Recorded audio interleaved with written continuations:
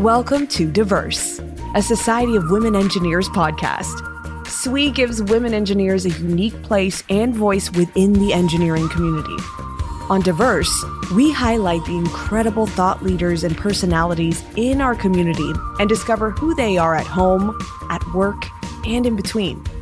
You can find all of our podcast episodes on Spotify, Apple Podcasts, SoundCloud, and iHeartRadio.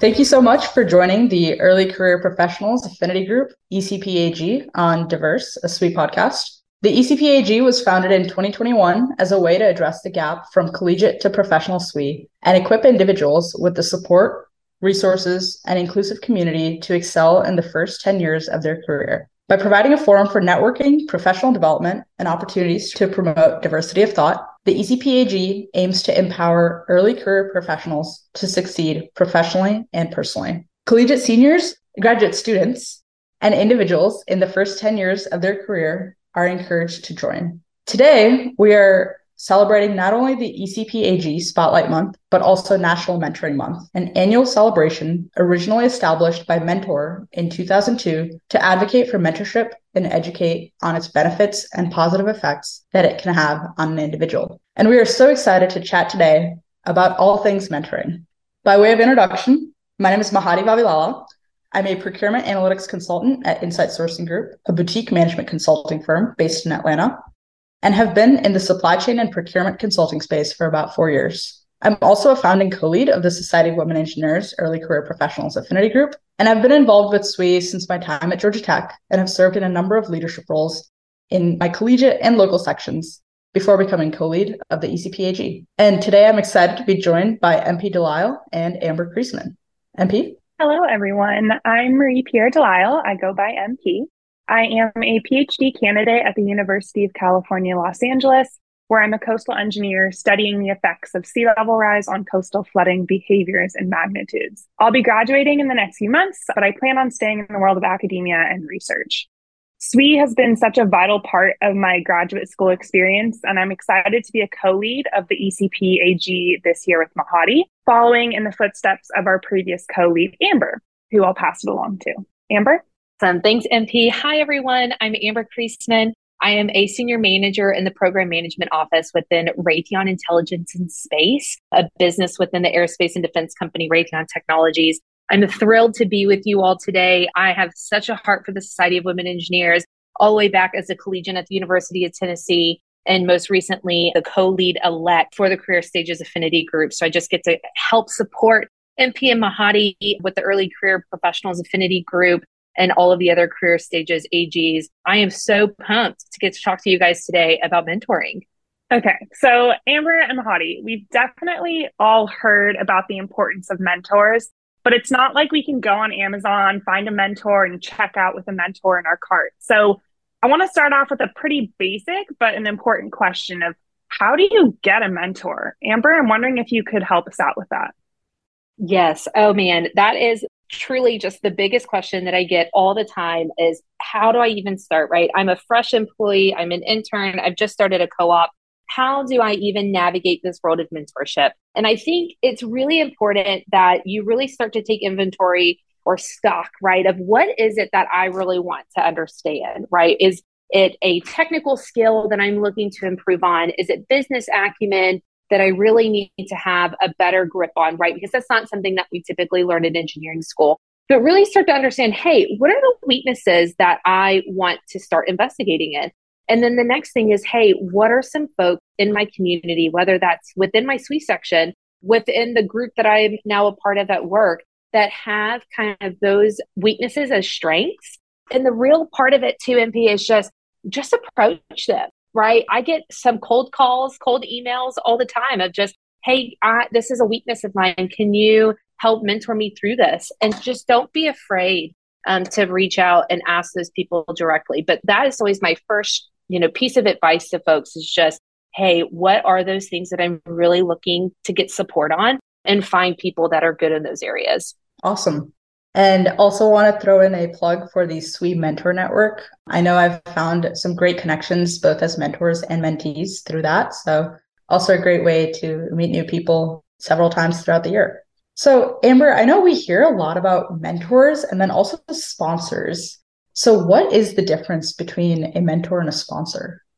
Yeah, that's a great question. And it seems like there's always a little bit of confusion there too of what really those differences are.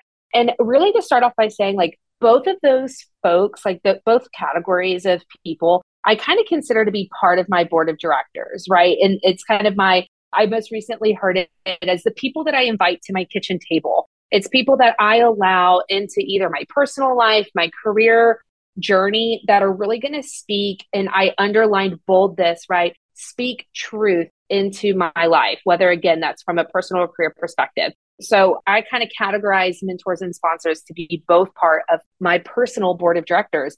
And a mentor is someone that I typically kind of label as having a little bit more of an informal relationship with, right? These are folks that, hey, again, I have recognized that I have areas in my career that I am notating as weaknesses that I really want to grow in, whether that's to hit a certain role, execute certain technical work. Those are people that I'm really trying to say, hey, let's get our hands dirty here. Let's really start to teach me what are the ropes, right? Of whatever it is that I'm seeking to get better at. Sponsors, on the other hand, is I would consider to be just a little bit more formal than that, right? Sponsors is kind of what I define as people that have senior level, most of the time, C-suite type roles in your organization that you have a connection with, that they are able to clearly see the potential that you have in your organization and are willing to basically move mountains for you, right? There are people that are saying, hey, I want this person to stay in our organization. And I want to make sure that if there are barriers to her career path, I'm going to be the person to step in and clear those for her. So for me, I have a VP that I have been in connection with that I consider to be a sponsor, right? I may not meet with her as frequently as I might meet with my mentor, but it's somebody that I know that I can pick up the phone and say, hey, I'm having a barrier here and I can't get past. Can you help me? And she is willing to put her name on the line in support of me. Does that make sense, Mahadi? Yeah, definitely. I think that's super helpful perspective. I personally love the idea of a board of directors, especially, bringing them to your kitchen table. I know personally in my family, that was where we had all of our big family discussions. And when we had issues, that's where we would talk about it and get advice, whether it was from my parents or my siblings. I'm wondering, Amber, if you can let us know kind of what or how many people you should have and what that composition of your board of directors might look like or should look like at different stages of your career. Sure. Yeah. And that board of directors, the people that I bring to my kitchen table, it changes, right? Think about the people that show up to your family Thanksgivings, right? Hopefully you bring in friends, you bring in different family members, and it's all just, hey, what season of life am I in? So for me, my board of directors, the foundational people that will probably always be there are my parents who have been just guiding lights for me for being a female in STEM and who have been my biggest supporters from day one. And then second to them is my spouse, right? The person that is doing that day-to-day life for me and with me and making sure that my career goals along with his we're meeting them together, right? And then again, it's those mentors, those people that maybe have a little bit more, you have a little bit more of an informal relationship with, right? They're people who, again, hopefully you have been able to recognize are going to speak truth into your life. And I keep defining that because you don't want people that are on your board of directors whose opinion you don't seek and trust, right? You want them to be people who are going to just bring value, who are going to provide you data points and opinions that, hey, they might be constructive. It may be tough to hear sometimes, but they're going to speak you the truth. And so, early in my career, it really just was kind of my parents and my husband. And so I started bringing on those mentors, right? And early in my career as an engineer, it was, hey, these are the technical skills that I'm not, I would say, proficient in. These are the things that I really feel like I need to grow in. As I started to move into more of a management role, it started moving from, hey, I need to grow in my technical skills to, hey, I need to grow in my emotional intelligence, right? So my mentors kind of morphed and changed. Those people changed seats, right? I got some mentors that, maybe were more technical focused to now mentors that are more managerial and executive focused. And then especially now in the last 3 years, I've had such the opportunity to become a mom. I now have a mentor at my board of directors that is really there to help me navigate what is really work-life balance. What does that look like for me? And how can I navigate that while being a great mom and spouse, but also be a great, manager, project manager, what have you in my career. So I feel like that composition, the number of people, it's whatever makes you comfortable, right? Again, I just kind of look at it and I kind of take this, I keep calling it inventory, right? I like to take inventory maybe once or twice a year and really sit down, put, analog pen to paper. Hey, here are my goals. This is what I want to achieve. And I know that's so touche with, the first of the year, but it's really true of just, hey, what do I want to achieve? What are the parts of my career that I still need to grow in? Where are the growth opportunities in my organization? And I make sure that the people that are on my board of directors or at my kitchen table are going to help me achieve that. Does that kind of make sense, MP? What do you think? Yeah, I love that. And I think, reflecting on my own experiences, that I've definitely seen my board of directors change and evolve. And so I really appreciate being able to hear that it can evolve from technical to managerial and that those kind of happen naturally. So I'm looking forward to that in the future. Yeah, I love that you said that it was so fluid and that people will come in and out based off of what your goals are at that time in life. And I find that for me, being both a mentor as well as a mentee, I find myself comfortable reaching out to mentees to check in with them casually from time to time. But when it comes to reaching out to mentors, I really only turn to them in times of big transitions. And I don't love that. So, Amber, how do you maintain those longer term relationships with your board of directors? That's a great question. And I'll just be totally honest, Mahadi. I have those people, right, where you have that big red SOS emergency button.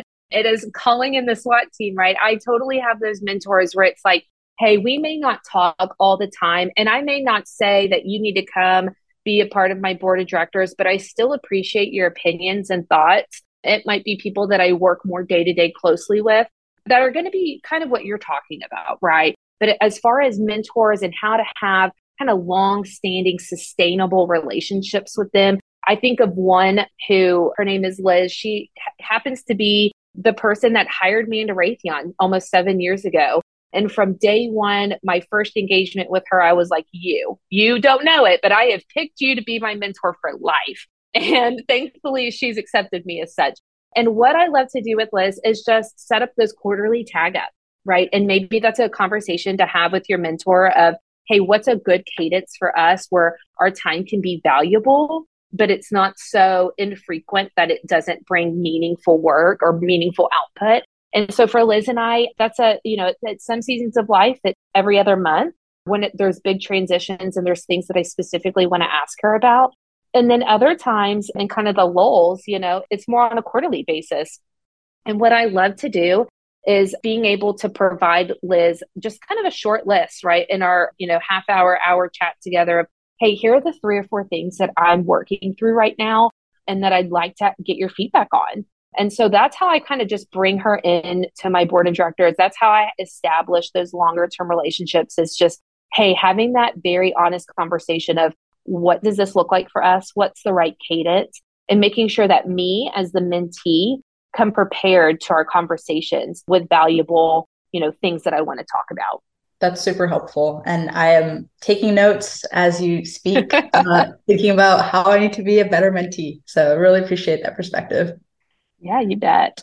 Another thing that I think is super helpful that I've done with some of my mentors is when I'm in a meeting with them, I schedule the next meeting before the current meeting ends. So that way we have something on the calendar, even if it's 6 months out, it's on the calendar. So in 6 months, I'll get that notification or maybe a week before, and it's, I actually can't meet at that time, but I'm still going to check in with my mentor so that we can reschedule. So it forces you to be in contact with them. And I found that to be super helpful. So maybe, Mahadi, that's something that you can implement as a mentee in your relationships. Amber, I'm wondering, as I'm approaching graduation and the transition to the professional workforce, I anticipate that these mentor relationships will begin to evolve. And maybe these mentors that I've been scheduling my meetings with no longer will be people that I really want on my board of directors. So, but, I still value what they have to say, but maybe a professor won't be as important to me in terms of mentoring when I go into the professional world. So, do you have any recommendations as to how to not only maintain my board of directors, but how to grow that board of directors as I go into this new stage of life?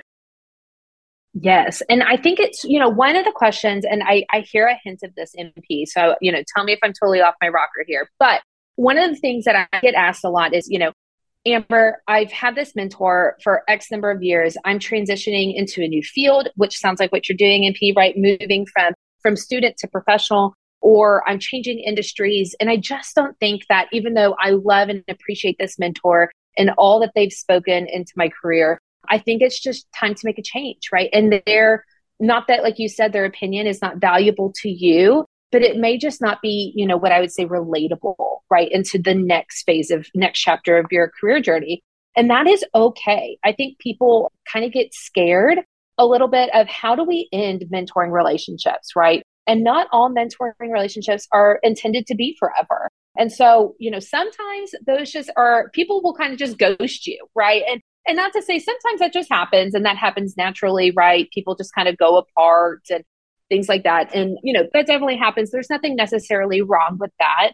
But if you're going from, hey, saying I'm meeting with someone once a month, every other month, and I'm making a big change, right? I think about whenever I changed industries and it also included a big geographical move, I'm probably not going to stay in touch very well with those folks. And that's okay to accept.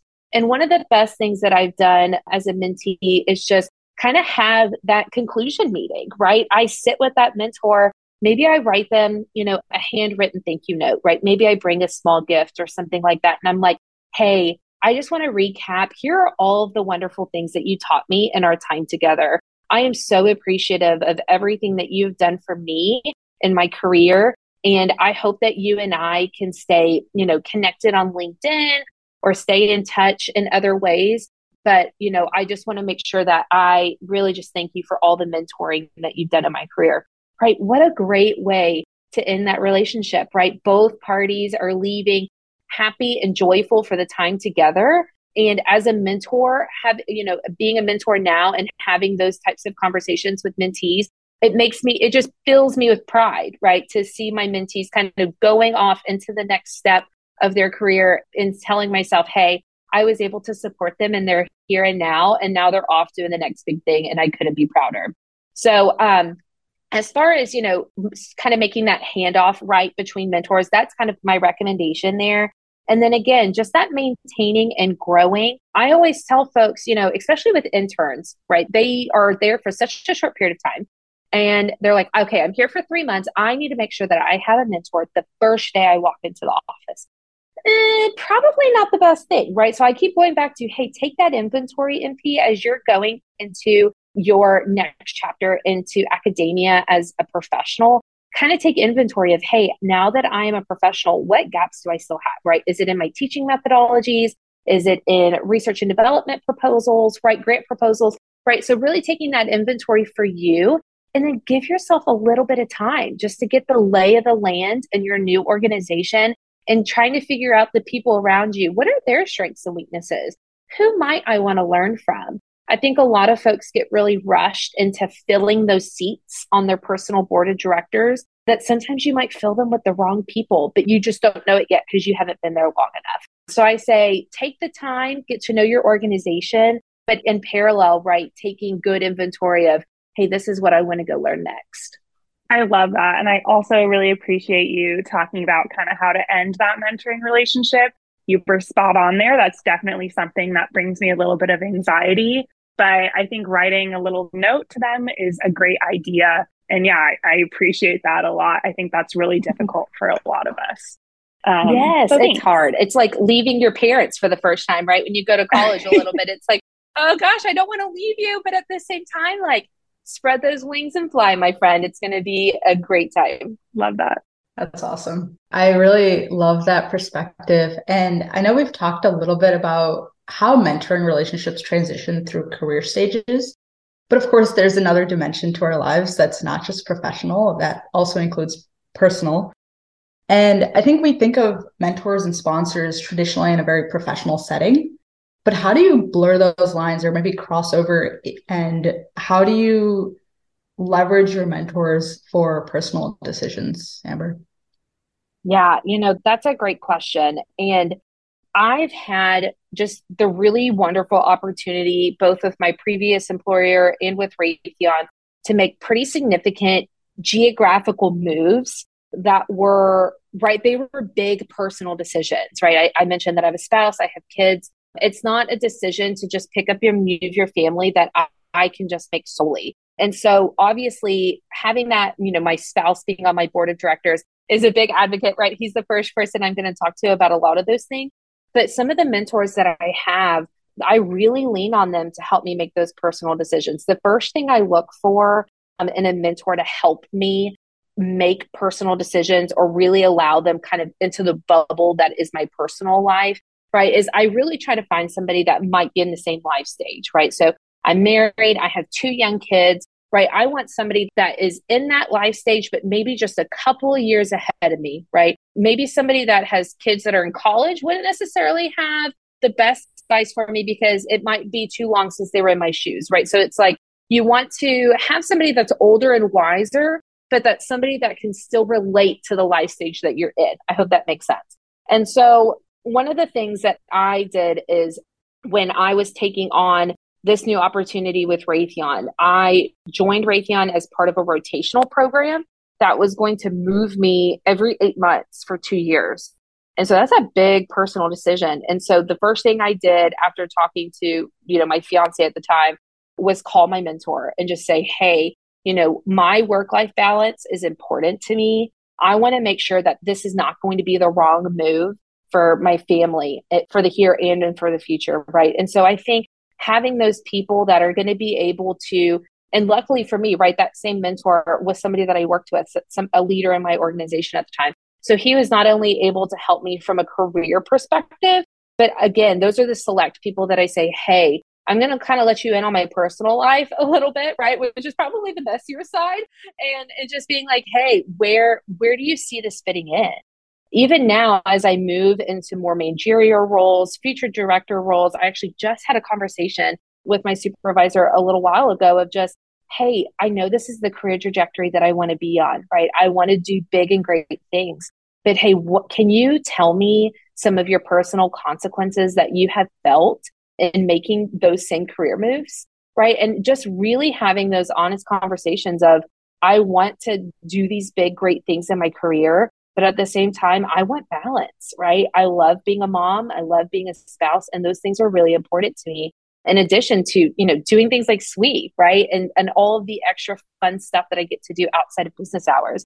And so I think those are a couple of instances that I've been using mentors to help me kind of make personal decisions and career decisions. And then, one of the other ones, and if I kind of flip the script a little bit of just personal decisions, not just how they apply to my career, but the timing of having kids, right? That seems like such a weird thing, but I really have been able to utilize my mentors of, hey, when is the right timing for this, right? It is, and not to say that my job should dictate, when I plan to have kids and things like that. But at the same time, there's really bad times and there's, okay, this would be fine if this happens. And so just being able to, like I said, really let those mentors kind of come in to the full circle and let them see both sides is really going to help you make your personal and your career decisions. That's awesome. And I think that's also really powerful that you felt comfortable and vulnerable to have those conversations with people at work and even beyond work. And it's definitely something that is important. And I look forward to just keeping that in mind, especially as life goes on and the next few years happen. Yeah. And, Mahadi, you just said a word that, we haven't talked a lot about in this podcast so far, which is vulnerability. And, I mentioned kind of the definition of a mentor is really them being able to speak truth to you, right? It's somebody whose opinion that you trust. And I keep reiterating all of that because that's really what I feel like is the definition of that. But from a mentee perspective, right, our job when we're coming to our mentors is just what you described, right? It's that vulnerability. Because if you're not able to clearly talk about, what's going on, whether that's at career, whether it's at home, whatever it is, whatever that mentor is for you in your life, they're not going to be able to give you the best advice, right? And so I think sometimes, I think about one mentee that I had several years ago who they kind of just felt like, and we ended up getting to kind of the bottom of this, right? But they felt like they had to put almost on like a facade, right? Of like, oh, everything's great, everything's fine, I love everything. And meanwhile, they're having like a horrible time in their day-to-day job. And so it's like, I just say all that to say, you hit a button there that I really wanted to press on, which is just, hey, just bring your whole self to that mentor. If you've chosen them to be that person in your board of directors at your kitchen table, bring your whole self to them so that they can really give you just strong advice for whatever it is that's going on.